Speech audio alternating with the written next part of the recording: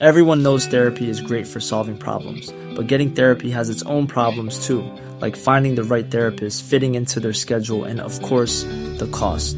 Well, BetterHelp can solve those problems. It's totally online and built around your schedule. It's surprisingly affordable too. Connect with a credentialed therapist by phone, video, or online chat, all from the comfort of your home. Visit BetterHelp.com to learn more and save 10% on your first month. That's BetterHelp, H-E-L-P. Hey, I'm Ryan Reynolds. Recently, I asked Mint Mobile's legal team if big wireless companies are allowed to raise prices due to inflation. They said yes. And then when I asked if raising prices technically violates those onerous two-year contracts, they said, "What the f*** are you talking about, you insane Hollywood ass?" So to recap, we're cutting the price of Mint Unlimited from $30 a month to just $15 a month. Give it a try at mintmobile.com/switch. $45 up front for 3 months plus taxes and fees. Promo rate for new customers for limited time. Unlimited more than 40 gigabytes per month. Slows full terms at mintmobile.com. Burrow's furniture is built for the way you live. From ensuring easy assembly and disassembly to honoring highly requested new colors for their award-winning seating, they always have their customers in mind. Their modular seating is made out of durable materials to last and grow with you. And with Burrow, you always get fast, free shipping. Get up to 60% off during Burrow's Memorial Day sale at burrow.com/ACAST. That's burrow.com/ACAST. burrow.com/ACAST.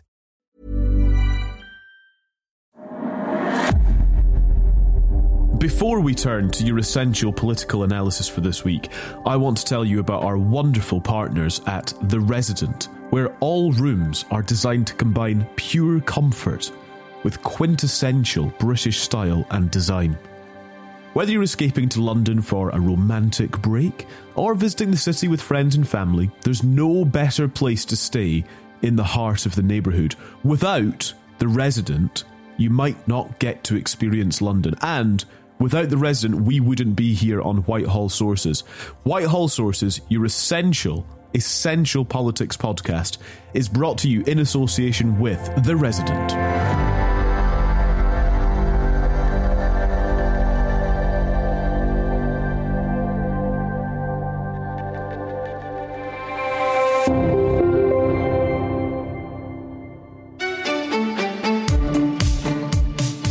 Despite asking since March 2020, there's 5% of schools or responsible bodies that have not responded to the survey. Now, hopefully all this publicity will make them get off their backsides. But what I would like them to do is to respond, because I want to be the Secretary of State that knows exactly in every school where there is RAC and takes action. Hello and welcome to Whitehall Sources. I'm Callum MacDonald. We're recording on Wednesday the 6th of September, and thank goodness in many ways, because politics is back. Here to guide us through it, we've got Kirsty Buchanan, former Special Advisor to Theresa May when she was Prime Minister. Hello, Kirsty. Good morning to you. Hello, lovely to have you there. And we're welcoming to the podcast Alice Perry, who was a Labour councillor for 11 years, was on Labour's National Executive Committee for 8 years, including 1 year as chair, and has been involved in drafting 3 general election manifestos for the party as well. Alice, hello, welcome. Hi, good morning. It is great to have you on the podcast. Thank you for being here. Do you think fondly of your various involvements with the Labour Party as a councillor on the NEC, or in fact drafting the manifestos? Which was the best bit? Well, you know what? It's certainly been an eventful period in politics, because my time on the NEC covered 2014 to 2022, and certainly it was lively. Kept busy. And yeah, an interesting time, and some very tense times on the NEC, but also some really interesting stuff. And I think Diana Holland, who stood down as treasurer of the party, put it best when she said, "It's not always been a joy, but it's always been an honour." And it was a really special thing to be able to be a part of that. And I stand by the 2017 manifesto. It was a good manifesto with excellent policies in it. I'm really proud to have been a part of that as well. So, absolutely. When Keir was elected leader, I was elected vice chair and then chair to push his agenda through the party, and I'm like really, really proud and inspired by what Keir's been able to achieve in such a short time frame. To like we joke that he's kinnicked the party and bled it like in a really short time frame, and the way that he's been able to like reform the party and make Labour a, you know, credible, serious party of government in such a short time frame is really impressive. So respect to Keir. Very interesting. He's kinnicked it and he's blared it. I like that. I've never heard them as verbs before. That's really good. Great to have you here, Ellis. And we're really excited to hear your insight, your analysis, your experiences as well. So thank you very much. On the podcast then, this week, we're going to talk about the government's handling of crumbly concrete. It's not been particularly cautious, both literally and metaphorically. And we're going to talk about the Labour front bench reshuffle as well. And a little bit later on the podcast, we're marking 1 year since Liz Truss became Prime Minister. I am a fighter and not a quitter. Yes, that's right. A fighter, not a quitter. A year ago this afternoon, Prime Minister Liz Truss delivered her 516-word first speech in Downing Street, promising to rebuild our economy and ride out the storm. She was out 49 days later. We'll be joined by James Heal from The Spectator, who, along with Harry Cole from The Sun, wrote Out of the Blue, the inside story of the unexpected rise and rapid fall of Liz Truss, and Mark Littlewood, who's Director General of the Institute of Economic Affairs, the free market think tank which, well, inspired some of Liz Truss's policies during her time in office. So we'll catch up with them a little bit later on. Right, shall we start then by discussing crumbly concrete? This is, we'll refer to it as RAC throughout. This type of concrete that's been found in, just over 100 schools, but now real concern about it in hospitals and other buildings as well. And it's worth saying that it's known to be in hospitals and other buildings as well, and now it's about addressing that. Indeed, there's one hospital where bariatric, i.e. very obese people, can't be treated anywhere other than the ground floor for fear of the roof literally collapsing. And in lots of places, we were hearing stories actually on Times Radio over last weekend of ceilings being propped up with metal, with steel supports. Obviously, classrooms and schools are having to be closed. And in amongst all of this, of course, we have the Education Secretary, Gillian Keegan. Does anyone ever say, you know what, you've done a good job because everyone else has sat on their arse and done nothing? No signs of that, no? No signs of that. That was the comms blunder from Gillian Keegan the other day. Just by way of kind of offsetting that, Grant Shapps, the new Defence Secretary, has been on the media round this morning, Wednesday morning. Here's what he's been saying on concrete. There are about 22,000 schools and colleges in this country. This is impacting on 104 of them right now. And most of the time it means that children will move to a different part of the school, and the less likely circumstances where a school needs to be, for example, closed for a period in order to resolve this. The average is turning out to be about 6 days. So we'll get this fixed. We'll get it resolved.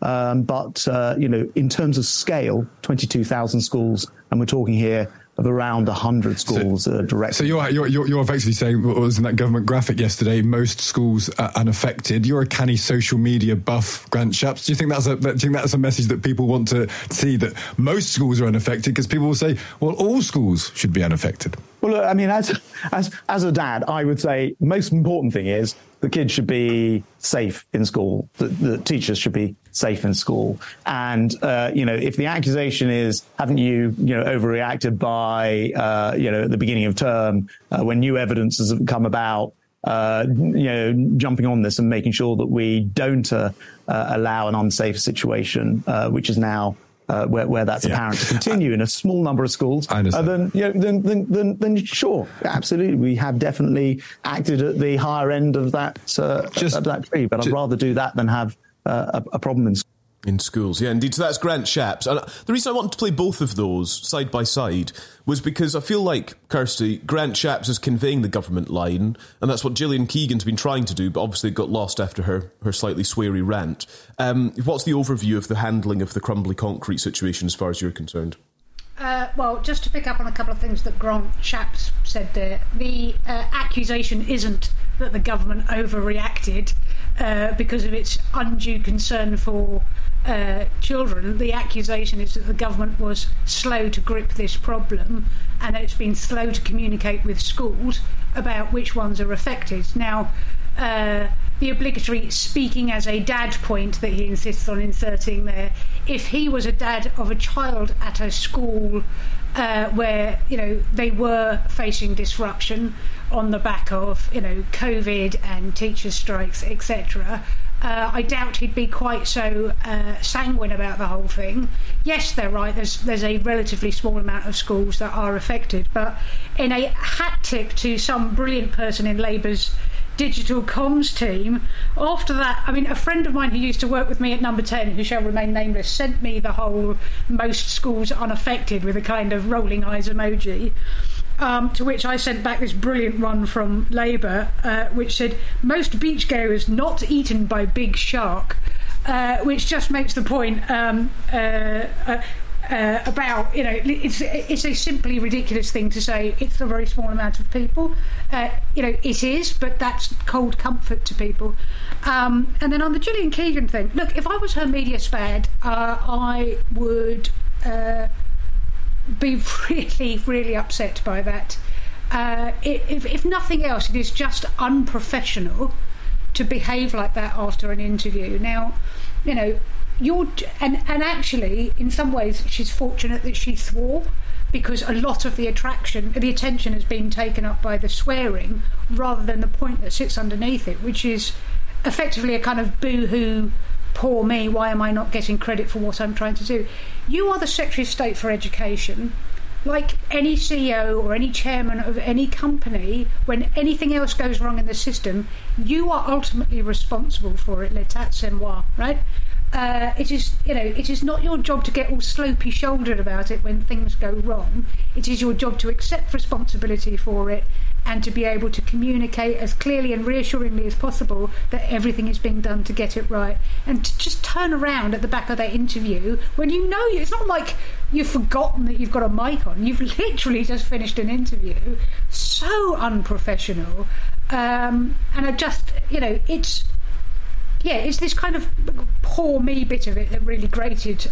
Speaking as a mother, you know, it's this poor me bit of it that really grated. The swearing bit, you know, not a great look, but hardly anything to write home about. But it is your job. It is your job to take responsibility for what goes on, you know, under your watch, and to be able to grip it and deal with it as clearly and quickly and practically as possible, and to be able to take the slings and arrows that come, because that is part and parcel of being a minister, I'm afraid. Not to say, you know, I'm getting, you know, a poor press. Whatever you do to be a politician, don't go into it if you're not capable of taking, you know, criticism both fair and unfair. There was a good meme as well from the TUC that had a link to that, and then the kind of caption, unappreciated at work, join a trade union. But like, what have you? That's very good. The comms on this from the opposition has been pretty strong, it has to be said. What have you made, Alice, of the evolution of the crisis itself and the handling of it? I mean, the whole thing is just really dark and grim.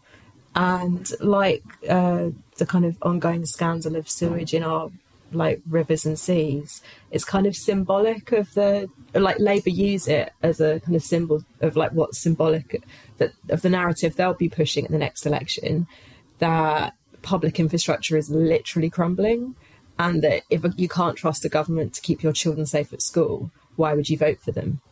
And so this will be a huge political issue. And honestly, in like other circumstances, you might see people resign over stuff like this, but like we're not in a usual time. And, you know, like every week there's something new that's writing the attack ads for Labour and, like, you know, kind of playing into that narrative of the ongoing decline of the country that Labour will try and counter with like a kind of optimistic vision, which, you know, is challenging with the economic circumstance they'll be inheriting, but like this alternative vision of restoring national pride and restoring pride in Britain's place in the world and so on. And like the Today programme interview with Jonathan Slater as well was pretty damning for Rishi Sunak. So this is, he used to be in the Department for Education. Yes, that's right. And talking about the decisions made in Treasury under Rishi Sunak's watch as well. I think it's huge and it's going to grow and grow. And the worrying thing is that it might not just be schools, it could be hospitals, but it could be social housing as well. And there just isn't the money to invest in the infrastructure necessary to replace all of this. And that makes it difficult, doesn't it, for Keir Starmer as well? At the top of the Times website right now is Sir Keir Starmer refuses to outline Labour's plans to fix the concrete crisis. And that's slightly problematic too, isn't it? Is that if you're not saying, here's how we will address this, actually you can kind of get trapped in the attack in some way. If you're attacking them for not fixing it, but then not presenting the alternative. I think that's why Labour will be pushing so hard for, especially if they're keeping conservative spending plans, for the government to commit to additional funding to address this. Because if you're taking the money from the existing capital budget, like that isn't going to be enough money necessarily to like address the issue. And so like Labour will be pushing the government as hard as they can on this. But until the whole scale of the situation is known, it's hard to know how you'd address it.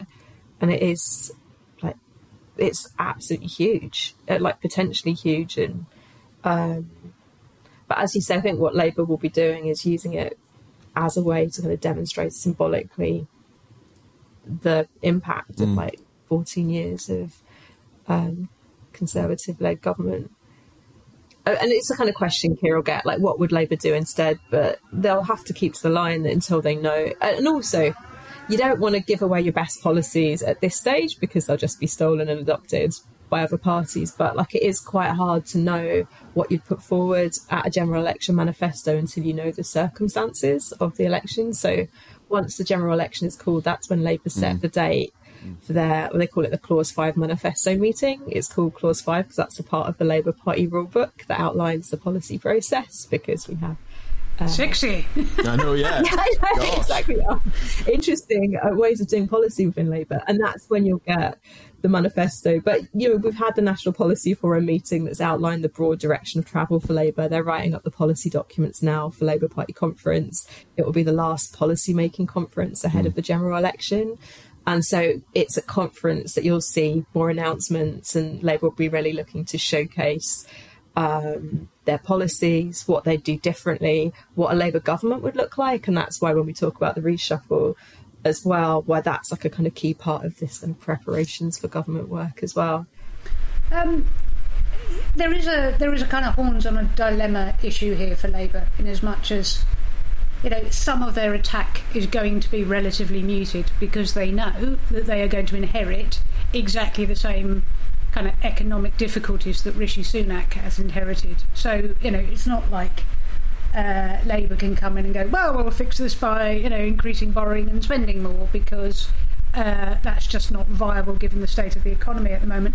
And so they're going to get dogged. You know, you've got to, it's a really difficult balance act for attack, but getting dogged between now and the election by every single journalist saying, well, okay, you know, what would you do that's different? Because the reality is they're as hemmed in right now as, you know, the Sunak government is hemmed in by COVID, by, you know, by the impact of the Ukraine war, by the tailwind of Truss and Trussonomics and what that did to the markets, etc., etc. So, you know, it is a little bit of a balancing act for them. Just on a point of fact about the Jonathan Slater interview, and I think a lot of people were like, oh, this is Rishi Sunak bang to rights. It's one of those classic things where two things can be apparently contradictory and true at the same time.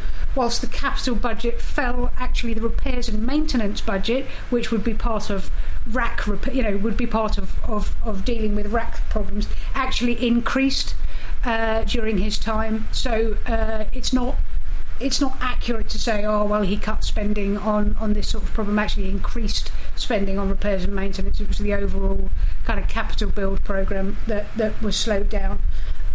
So it's one of those kind of classics of that. But you know, that's right, that, you know, this is a growing problem. Nick Gibb was doing a broadcast around yesterday, the schools minister. He said, look, it's 106 schools now. We expect that figure to rise. We are still waiting for surveys to come back.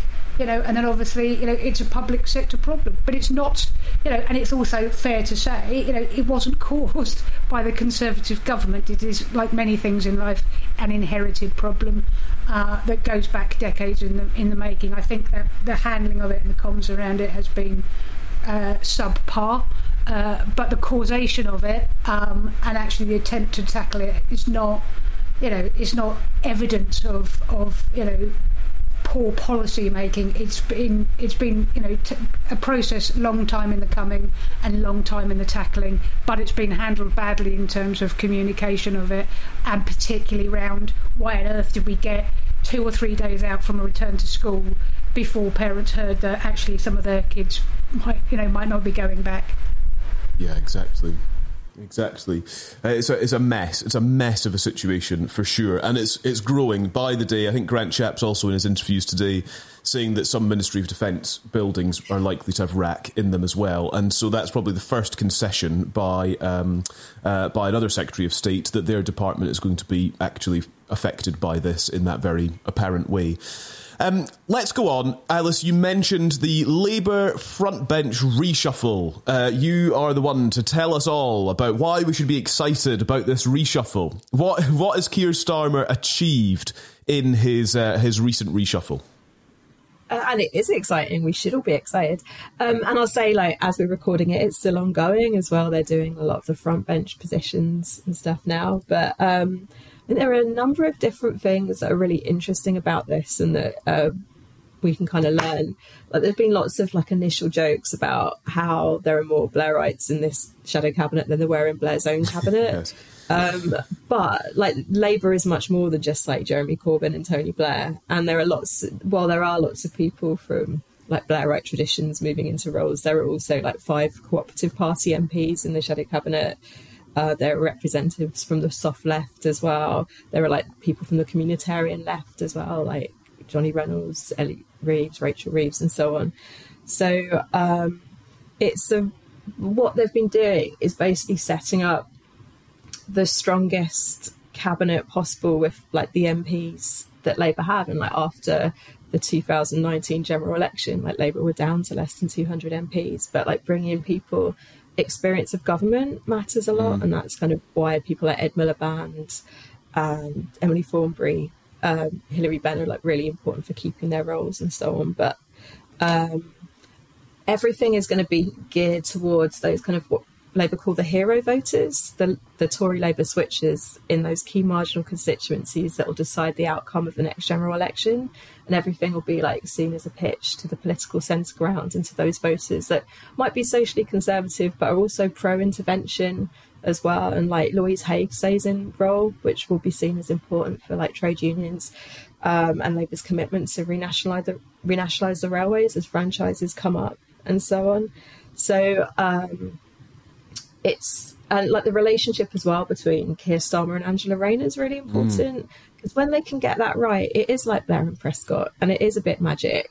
And it's great that the role she's been given is now she's formally got the title of Deputy Prime Minister, and she's been given a really substantial policy brief that covers important areas like planning reform and so on, but also has this campaigning role because that brief kind of sits on committees that look at the local election campaigns as well. She'll be out and about meeting councillors, meeting local party members, which really plays to some of Angela's strengths. Yeah.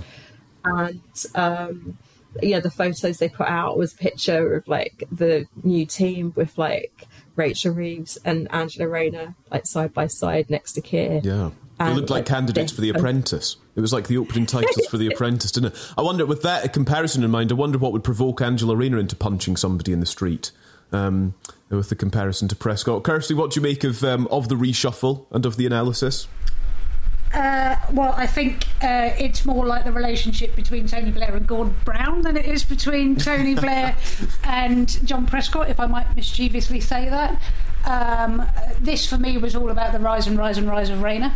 I don't expect that to end with singing in harmony in a Labour government. too much water under the bridge and too much of an alternative power base. So this one will run and run, as they say. I really want to know what Lisa Nandy did to upset Starmer. She's a good performer. She has got all the right kind of northern credentials. She's plain speaking. She's good on the media. And that was and hats off to her. She said, look, I'm a team player and she's not briefed and all of that sort of stuff, so well done to her. But I would feel quite bruised by that if I was her. And it's also interesting to note that a lot of the big players have not moved, so he doesn't want to move people like Yvette Cooper, David Lammy, Ed Miliband. Those have all stayed in place, so it's the sort of mid-ranking shadow cabinet roles rather than the big beasts such as they are at the top of the shadow cabinet table that have been reshuffled. So I think all of that is pretty interesting stuff, and I just I think it's overwritten to say it's a purge of the soft left. I think he's just putting a few more loyalists in, much as Rishi Sunak now feels that he can move to put a few more loyalists around the shadow cabinet. I think Keir Starmer, and rightly so, feels politically emboldened to be able to put more of his people in place. And I will just mischievously make one other point. I thought this at the time that that somebody apparently leaked some Labour polling, and I thought the only purpose of leaking that Labour polling was to point out to Red Wallers that Labour privately refer to them as hero voters now, and I note that appears to be something that is being encouraged to be said, and you'll hear a lot of hero voters think in the run-up to the election, we think you're heroes, come vote for us. So I don't believe that leak was an accidental one. And look, hats off for calling them hero voters and getting that out there. It's all part of the game. And it's naughty of me to point it out, but, that's my job. And there was some, I think it's an important point about there not being a purge of the soft left, that people like Angela Rayner and Annalisa Dodds as well has a really important role as chair of the National Policy Forum. And also some interesting changes like Pat McFadden's role as well, like someone who has become increasingly influential and important. And he started to expand his brief way beyond what his role was. So this new role that he's taking up, and with Ellie Reeves appointed as his deputy as well, is going to be really a crucial part of Labour's preparations for government work. Now Sue Gray's in post as well, and a really good person to have doing that. And then a big compliment to Darren Jones, seen as a rising star in the party, to replace him in that role, and big shoes to fill, but people are very excited by Darren Jones as well. So, and also lots of strong media performers promoted. And still political diversity within the shadow cabinet and the front bench team too, which is important. It did. I noticed actually it didn't get a particularly great write up from The Voice from that point of view. I think that's caused quite a lot of ructions in terms of sort of diversity, and the fact that only David Lammy has sort of survived in kind of key major cabinet roles. The Voice describes itself as Britain's favourite black newspaper. It's an African Caribbean newspaper in the UK.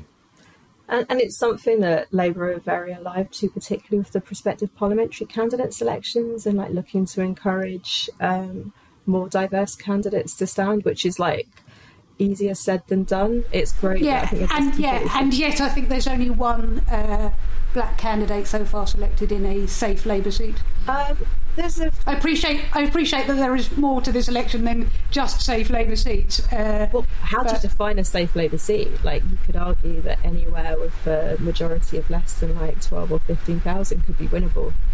That's fair. So, Adam Jogee in Newcastle under Lyme could well win that seat. And so on. So it's quite interesting to see what will happen. Although, we're expecting the polls to narrow. We've been expecting the polls to narrow for about a year.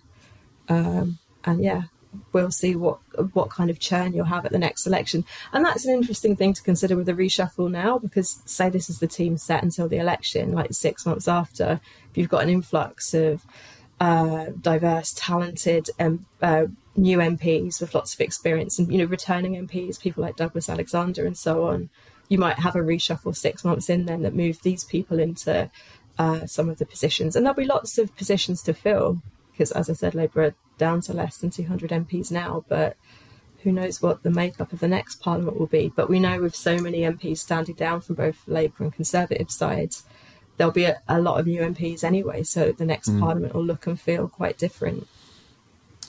Both, thank you for that. Alice and Kirsty staying with us. Still to come on Whitehall Sources. I will lead the Conservatives into the next general election. Definitely. Well, look, yeah. I'm not focused on internal debates within the Conservative Party. But you need to be, don't you? You need to be in order to stay in office. We'll be marking a year since Liz Truss became Prime Minister. James Heal from The Spectator and Mark Littlewood from the IEA think tank will join us next.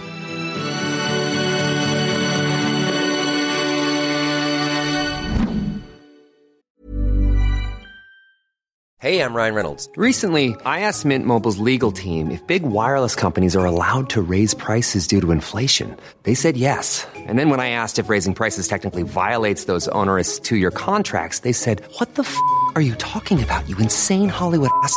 So to recap, we're cutting the price of Mint Unlimited from $30 a month to just $15 a month. Give it a try at mintmobile.com/switch. $45 up front for 3 months plus taxes and fees. Promo rate for new customers for limited time. Unlimited more than 40 gigabytes per month. Slows full terms at mintmobile.com. Everyone knows therapy is great for solving problems, but getting therapy has its own problems too, like finding the right therapist, fitting into their schedule, and of course, the cost. Well, BetterHelp can solve those problems. It's totally online and built around your schedule. It's surprisingly affordable too. Connect with a credentialed therapist by phone, video, or online chat, all from the comfort of your home. Visit BetterHelp.com to learn more and save 10% on your first month. That's BetterHelp, H-E-L-P.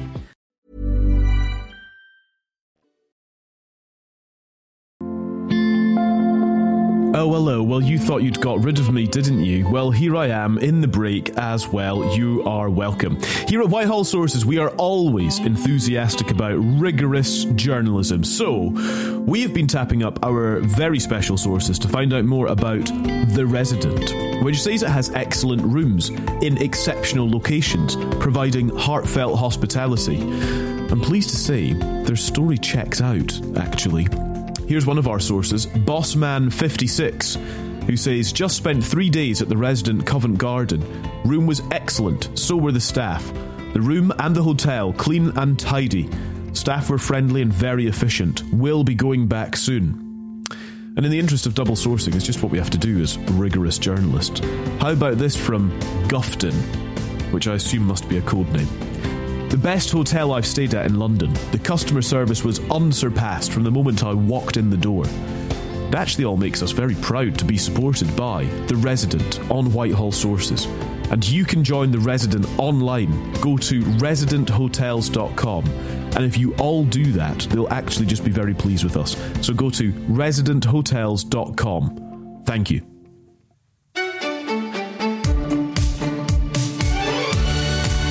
Britain's shortest-serving Prime Minister had, well, really quite the rollercoaster administration, didn't she, Liz Truss? It was wild, it was short, it was intense.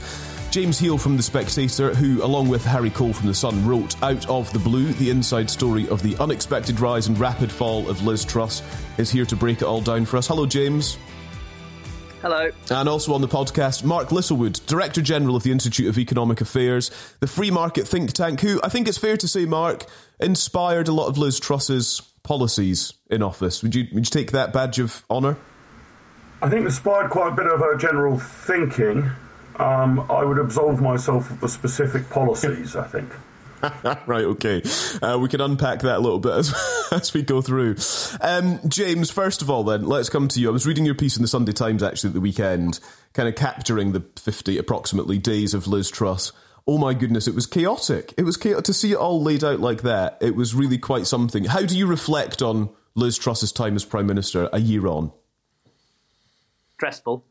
I think that, we started writing the book in mid-August and talked to some of the people. It was really interesting kind of seeing her rise over 12 years in Parliament, 10 years as a minister. And when we started writing it, of course, she comes in, day one announces the biggest kind of market intervention in peacetime history. And then day two, of course, the Queen dies. And we think, well, that's going to be the angle. It's, how did this one-time teenage Republican end up leading the nation through the morning? And we were going to finish the book by the end of October. In the end, so was she. She was finished by the end of October, unfortunately. And it was just extraordinary to watch the shortest-serving premiership in British political history play out, going to that party conference and seeing the Tories just turning on each other, what the markets were doing, the power of the markets, a salutary reminder. And I think there's a lot of lessons to learn, and it's going to be a debate that's playing out in the Conservative Party, not in government, for years to come. Mm. Wait, is it possible to say where it all went wrong, James? There are potentially any number of flashpoints in that 50 days. We attribute a lot to the budget, I suppose. Is that fair in hindsight? Is that where it derailed properly? Yeah, so we're recording this on the anniversary, 1 year of Liz Truss entering Downing Street on her first day. I think there were mistakes bedded in from the start. She went, for instance, for an all 30 of the 31 people in her cabinet backed her. So it was a loyalist cabinet. I think that was a mistake. As one Trussite put it to me, some of the people like, Grant Shapps and Michael Gove, were always going to knife her. Why not have them inside the cabinet, rather than out there publicly against her? So there was that element. There was also things like the fact that she wasn't going to do a spending review anymore, which she previously committed to. There was the energy price cap, which was much bigger than I think a lot of green marketeers were telling her. But then equally, you can't get away from the fact that it was the mini-budget. And I think the week leading up to the mini-budget will be analysed by historians to come, because I think a lot of things went into that. And I think Treasury officials themselves have said, that there was a lot being asked of them. Normally, a kind of fiscal statement like this would take about 6 months preparation twice yearly. Instead, it was being asked to do in a couple of weeks what they normally would take in a couple of months. Yeah. Kirsty, when you think back on Liz Truss's time, what are you, and hearing what James is saying there, how are you reflecting a year on? I like to research for the podcast. I read those Downing Street chapters again, just to kind of refresh my memory. It's a brilliant book, by the way. I recommend anybody buys it and reads it. It is a great read. And I read those chapters again, and I think James is absolutely right. A lot of the seeds were sown almost from day one. I think there was, and knowing how Downing Street works, I think one of the kind of nerdy points I'd want to make about it is, there is a difficulty in Downing Street if you have unclear lines of sight into the Prime Minister, confused roles, overlapping roles. A lot of that dysfunctionality was born in right at the start by how the sort of organisation was set up by Liz Truss, and the fact that they moved a lot of people out and there were lots of sort of overlapping roles. I think that was problematic. I think some of it, which is brought home by the book, is about some of the circumstances and the timing. I think James and Harry bring home this sense of hubris that is brought out by what happens after Her Majesty dies, and it creates this sort of almost imperious feeling, which is fascinating to read about. But also a lot of it is about Liz herself. Liz was always a woman in a hurry. She was always a woman that was, had very sort of blinkered thinking about what it is she wanted to achieve. And I think some of that combined with some of how Downing Street was set up, which was that there wasn't enough challenge in the room for her to say, hold on a minute, all sowed the seeds of those destruction. And, I don't buy the idea that it was, good policies, poorly kind of communicated. It was, it was too much, it was too fast, and it's easy to see how quickly that would unravel after the budget. I think the pound plunged to the lowest level since 1985 within a matter of minutes. But a lot of it, from a nerdy point of view, is brought home brilliantly in the book. Is if you don't get the kind of mechanisms right within Downing Street, it sows the seeds very early on for all the dysfunctionality. Mark, come in on this then. What do you make of this? Is it about just the kind of... I guess my question is, did it have to be like this for Liz Truss? Was it inevitable that it was some sort of chaotic 50 days and she was gone again?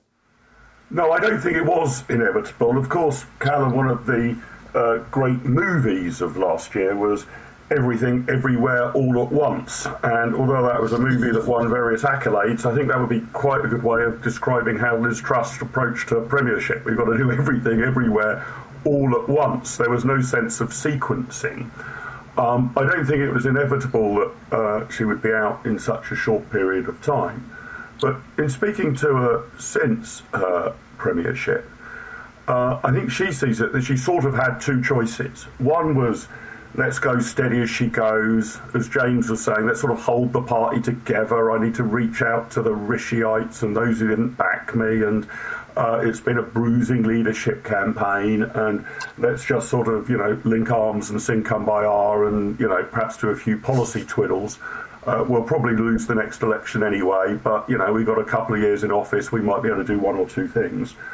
Or you decide this is probably going to fail, but I'm going to try and land this plane on a very, very thin landing strip. I'm going to gamble. I am actually going to try and do a whole range of very sort of radical things and just see if I can get it off the launch pad.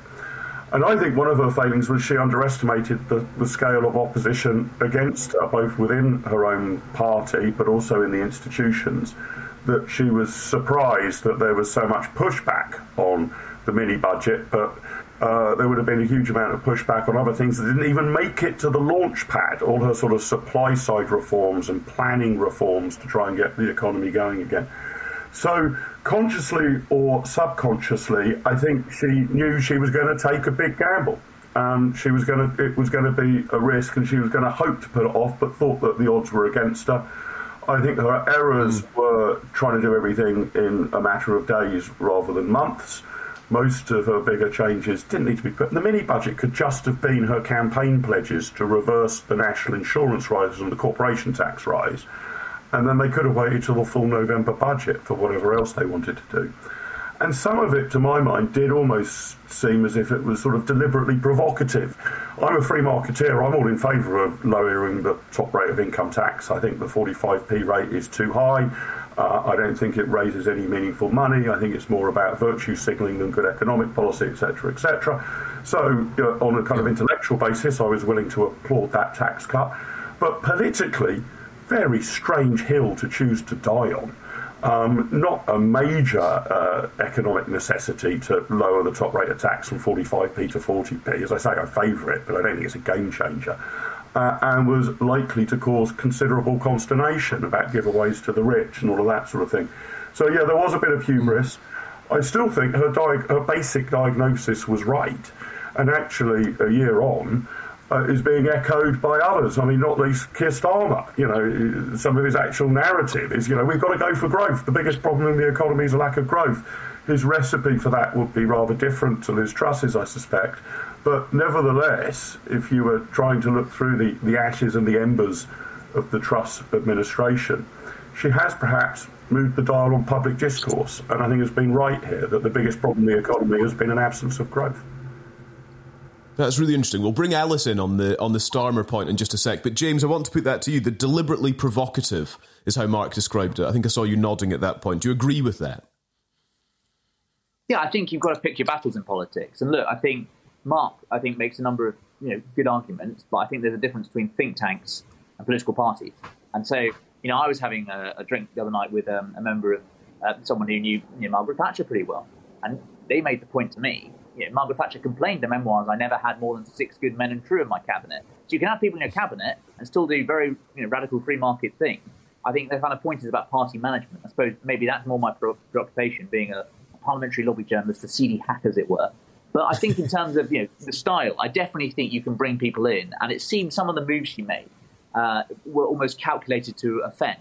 And I'm not sure, really, if you look at the kind of great free market leaders from recent past, they were great communicators. They were people who knew how to sell a policy, they knew how to bring people with them. And it's also about how you choose your targets and I think, as Mark says, sequencing. And I think that Liz struggled to communicate what she was trying to do. I think that there were battles that, as he says, could have been avoided or not picked. I mean, the raising the cap on bankers' bonuses, that was not something the city particularly wanted. It was not particularly helpful, and it gave her a lot of negative publicity all before, the week before, Labour Party conference. And so I just think a lot of these things, it's about tactics and strategy, and I think that they may have a lot of merit in themselves, and I will be interested to see how, as I say, the Conservative Party after the next election chooses to respond to all of this. But I do think that a lack of political intelligence from going into Downing Street was a key part of it, and the backroom staff was key as well. And I think that senior, and what Kirsty says as well, about senior institutional knowledge is important, and I think that could have helped them weather a lot of the storms they faced. But also, I think, the communications-wise and facing MPs-wise and bringing them on board with this, bearing in mind they just had a very divisive leadership contest at which Liz Truss only won 32% at the final MPs voting stage. So I think perhaps there's a way of doing things where you can achieve your outcomes rather than the processes perhaps where you might intellectually be right, but politically you're going to lose along the way. Alice, come in on this then. What do you make of the Liz Truss premiership and all that we're talking about, and indeed Mark's point that, has she actually changed the narrative here, including within the Labour Party? It's a really interesting point. I mean, ultimately there's a cautionary tale there as well about the danger of unfunded spending.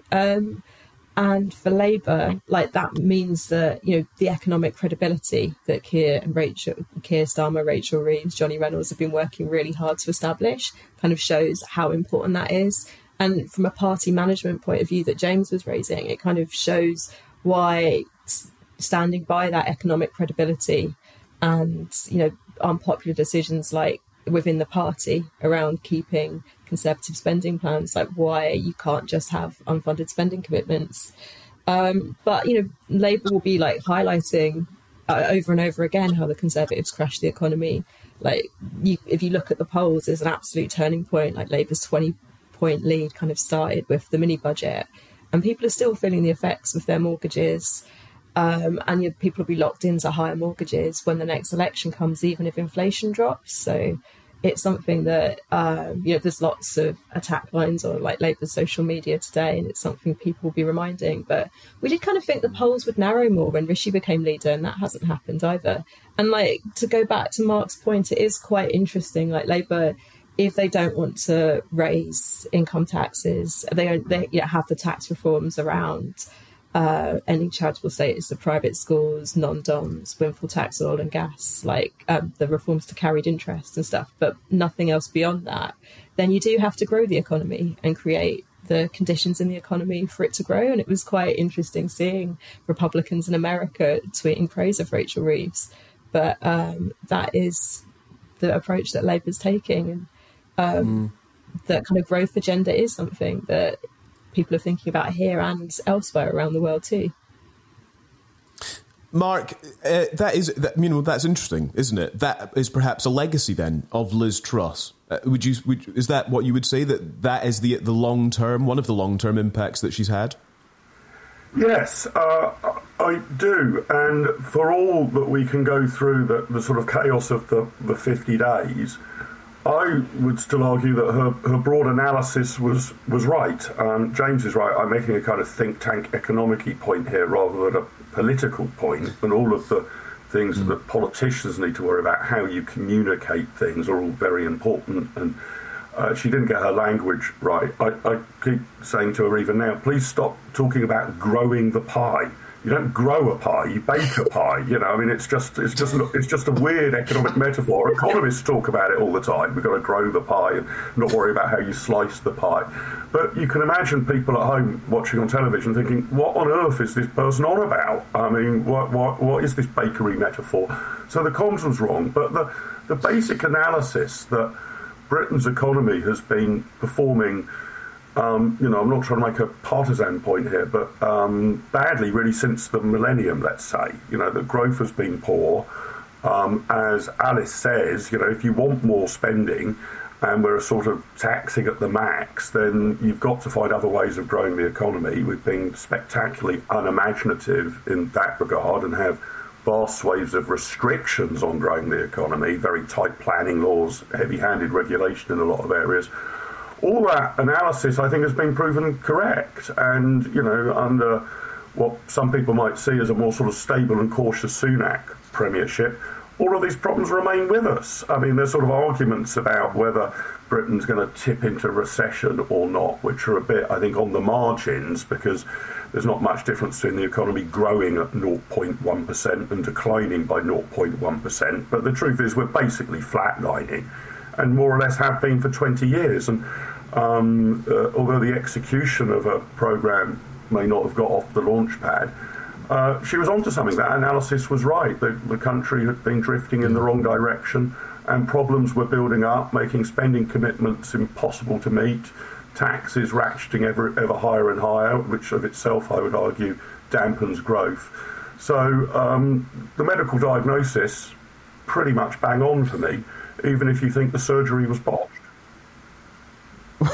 Yeah, it's a nice way of putting it. James, as we can go back to your kind of telling of the time of Truss, there are so many things here. The rebellion at Tory conference, the U-turn on the 45p tax rate, the anti-growth coalition, that popped up as well. This was all within a matter of a few days, all of those things happening. The number of flashpoints in such a short space of time is just astonishing. Yes, there'll never be another party conference like it. I mean, I still went to the Labour one the previous week and then the Conservative one, and it was the inversion of what normally happened. Labour was very boring and business-focused. The Tories were all tearing each other apart. I was there on the first night and on the Sunday, and that was the night that we know now that Liz was talking to Kwasi, summoning him to the hotel room to say, we've got to rip the sticking plaster off, having had a whole succession of Tory MPs that day come up with concerns about it. Liz, I think to her credit, then went and had to give a very hard speech, I imagine, to the Conservative Home 1922 drinks. She then left. There was then a reception for Tories in comms, and I remember Penny Mordaunt was standing there to a whole room of several hundred people, and she said, well, began a speech thus. Well, what have we learned apart from this conference? We've learned that the policy's great, but the comms are shit. And this, then obviously produced 10 seconds of raucous laughter. At the same time, then there was a reception going on at the chairman's drinks upstairs, which I went to. And outside, I hear this commotion going on. And I go outside, and it's a back and forth between Harry Cole, my co-author, and Adam Jones, who's the director of communications number 10. We're running the story.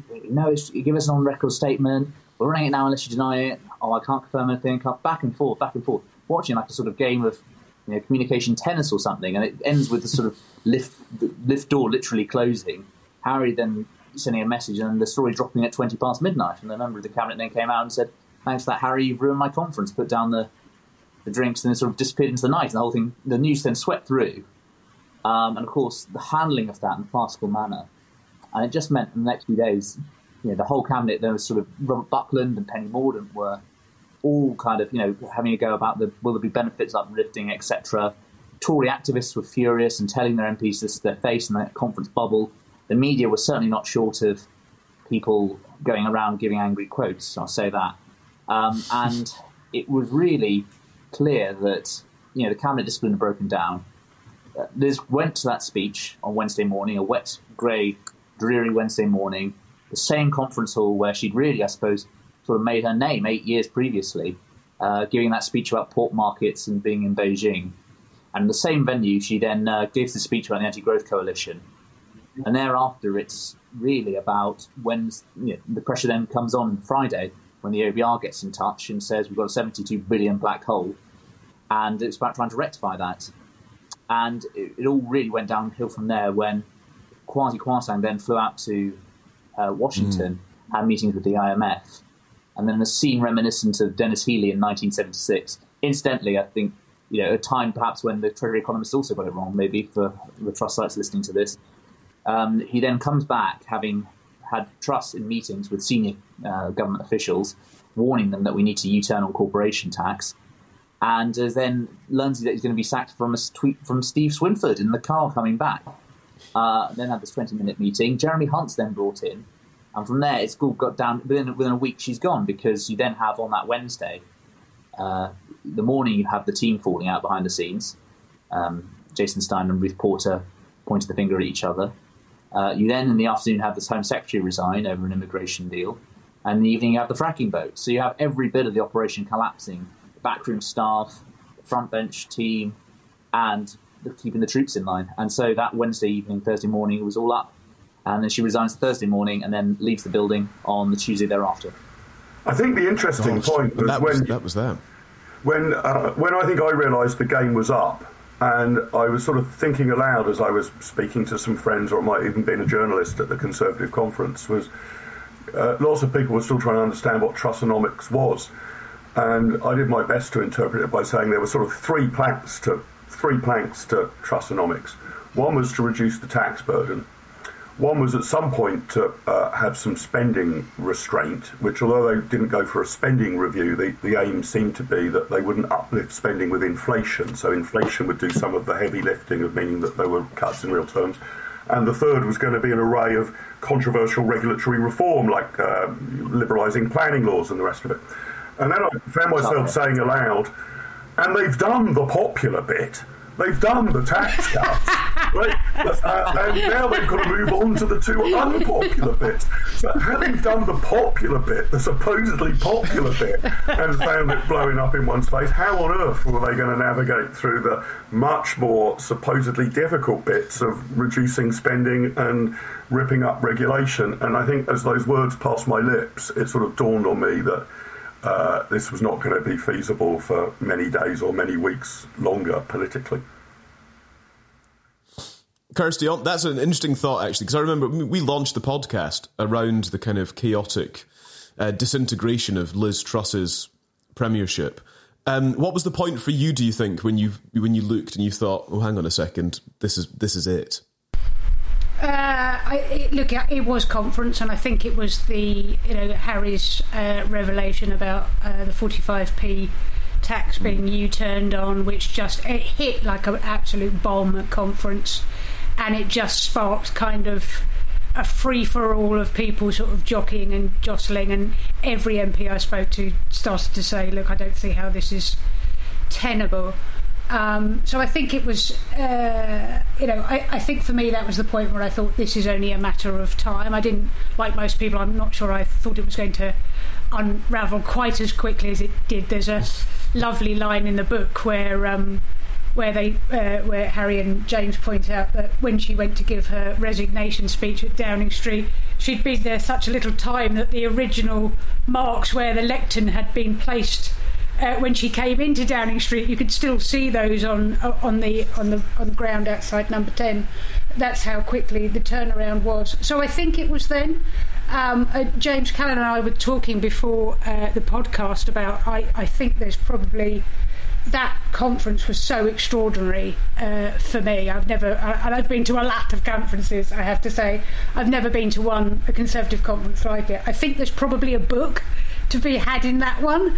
I'm just going to plant a seed for you and Harry about you can broaden it out to Flashpoint conferences, Brighton Labour 2018, whatever, but I think there's definitely a book to be had in it, and that for me was the point where I thought, this can't go on.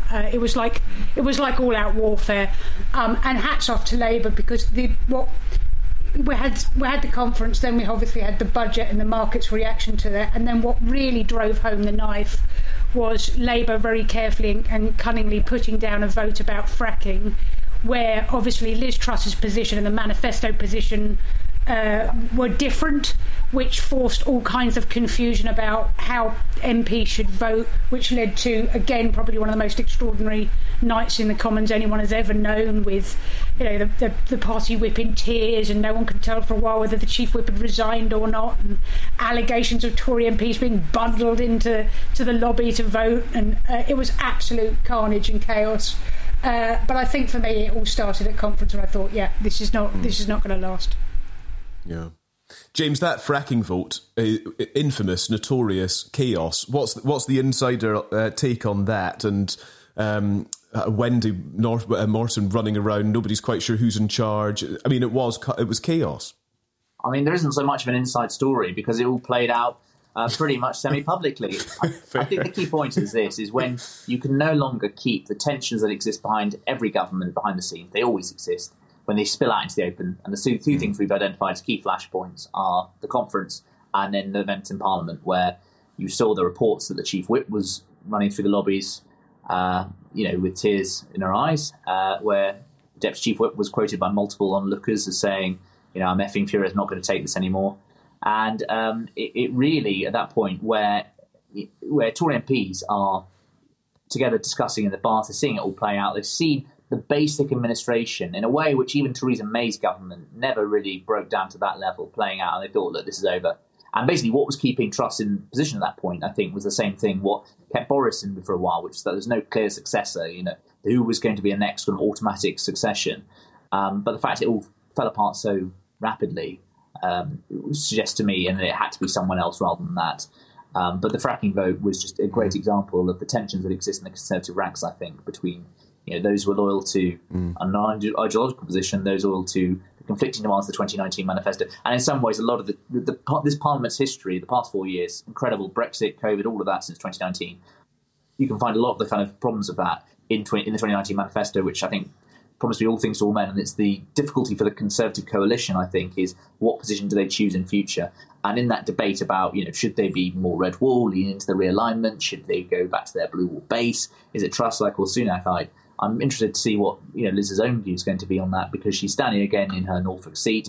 Got a safe majority of, I think, 26,000. So she'll be a voice in the next Parliament. And I suspect the party, not the country, will definitely be looking at what went wrong. All I would say is, if you're going to, when you're appointing your team, and again, we go back to what Kirsty was talking about, the original sin of the Truss project before she even entered Downing Street was the cabinet posts, and appointing Wendy Mordaunt, who wasn't her first choice as Chief Whip, that proved to be a disaster. She's gone out and said, as Chief Whip, I never lost a vote.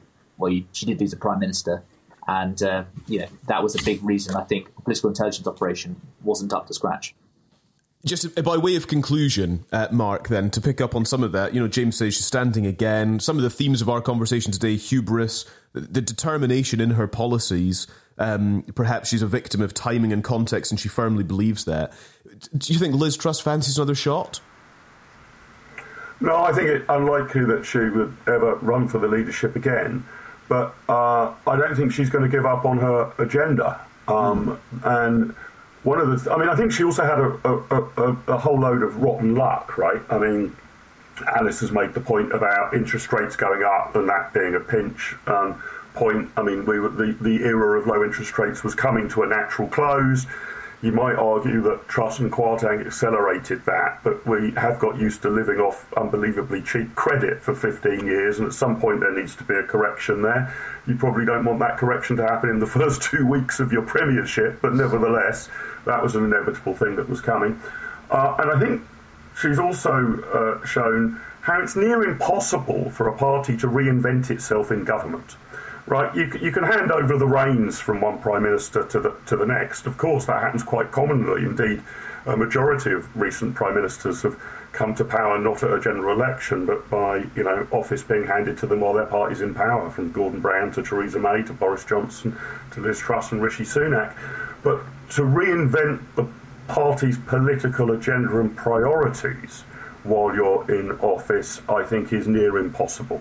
You are wedded into the previous manifesto. It's near impossible to do a U-turn. Of course, you can deal with unfolding, unpredictable crises like COVID, but to actually reinvent your policy platform when you've been in power for 12 years, I think is impossible. So rather like James, I'm intrigued to see, assuming the Conservatives lose the next election, which is where the smart money is, and there's a Labour government, or at least a Labour-led administration, even if Labour don't win an overall majority, that the Conservatives will reflect on the 50 days of Truss.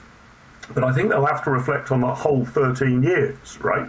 There are lessons for the Conservatives to draw over their entire period in office, which will be 14 years by the next election, not just over the, whatever it was, 7 weeks of Liz Truss. And I suspect a lot of Conservatives are going to be saying, heck, we've been in power for 14 years.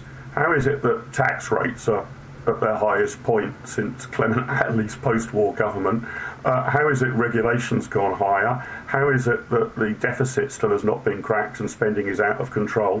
What on earth is the legacy, not just of 50 days of Liz Truss, but of 14 years of Conservative government?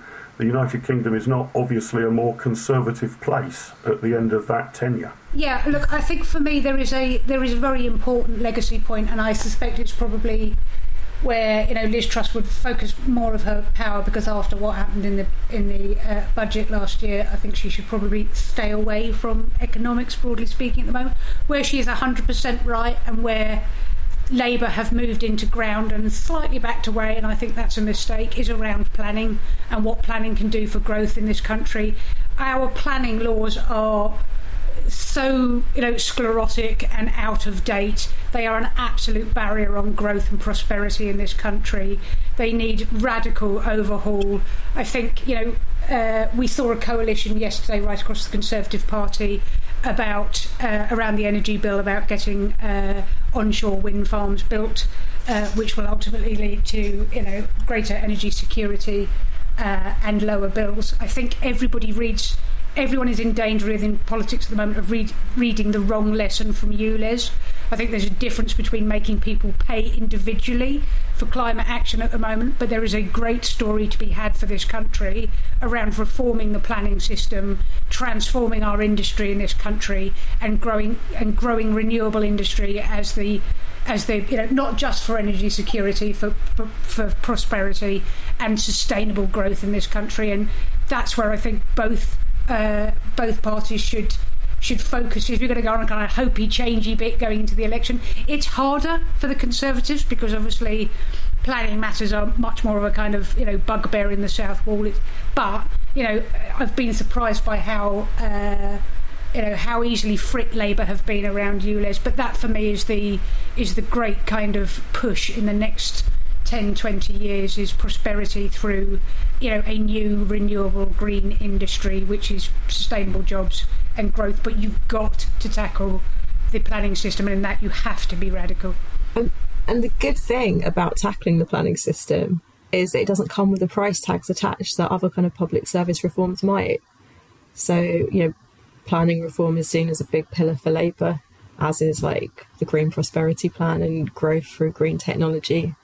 And all of that, although how do you respond to the Inflation Reduction Act with no money? It is very challenging. So you're looking to things like planning reform, where you can grow the economy, and things like changes to procurement and so on. So it is interesting. And to kind of go back to the point about Liz Truss as well, Labour had to go for a huge period of reflection and, looking at ourselves and asking ourselves what we stood for. And after 14 years, you run out of ideas, don't you? So, we live in a democracy, and the public have decided it's time for a change. And there'll be now a period that the Conservatives have to go through, reflecting on the kind of party they are in the way they did in the run-up to 2010. Because it does feel a bit like that run-up to 2010, doesn't it? I remember knocking on doors back then and trying to convince ourselves that it could still be all right and we could still win the election, but the kind of game was up, really, like it is for the Conservatives now. Wasn't to be. It wasn't. It's going to be quite a challenge for Alice's party. If we assume that Labour comes to power, unlike Labour coming to power in 1997, when Tony Blair came in, the economy was in a pretty damn good state, right?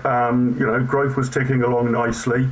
And he could do quite a wide berth. There was quite a lot of room for manoeuvre. I say this with no joy at all, but if Keir Starmer becomes Prime Minister, he's going to become Prime Minister at a time of severe economic challenge from his first day in number 10 Downing Street.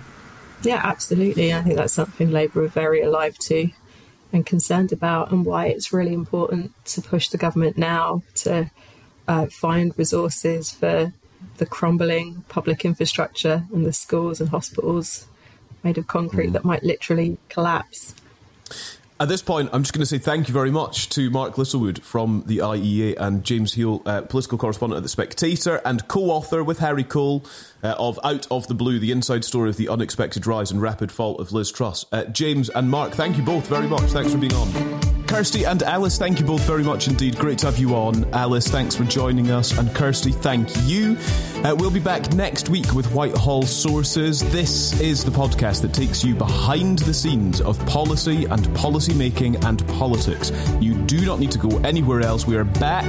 We are fresher than ever for the brand new parliamentary term. Make sure you follow and subscribe, and we will speak to you next week.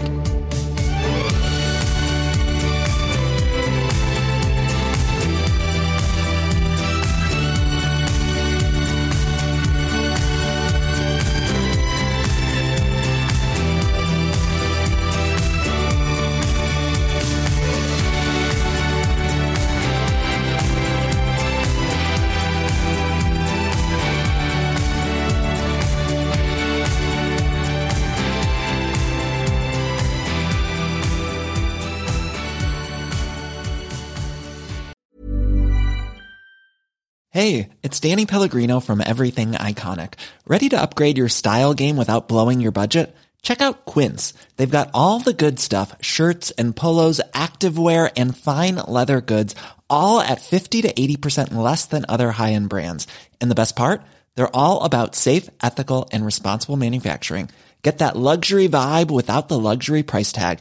Hit up quince.com/upgrade for free shipping and 365-day returns on your next order. That's quince.com/upgrade.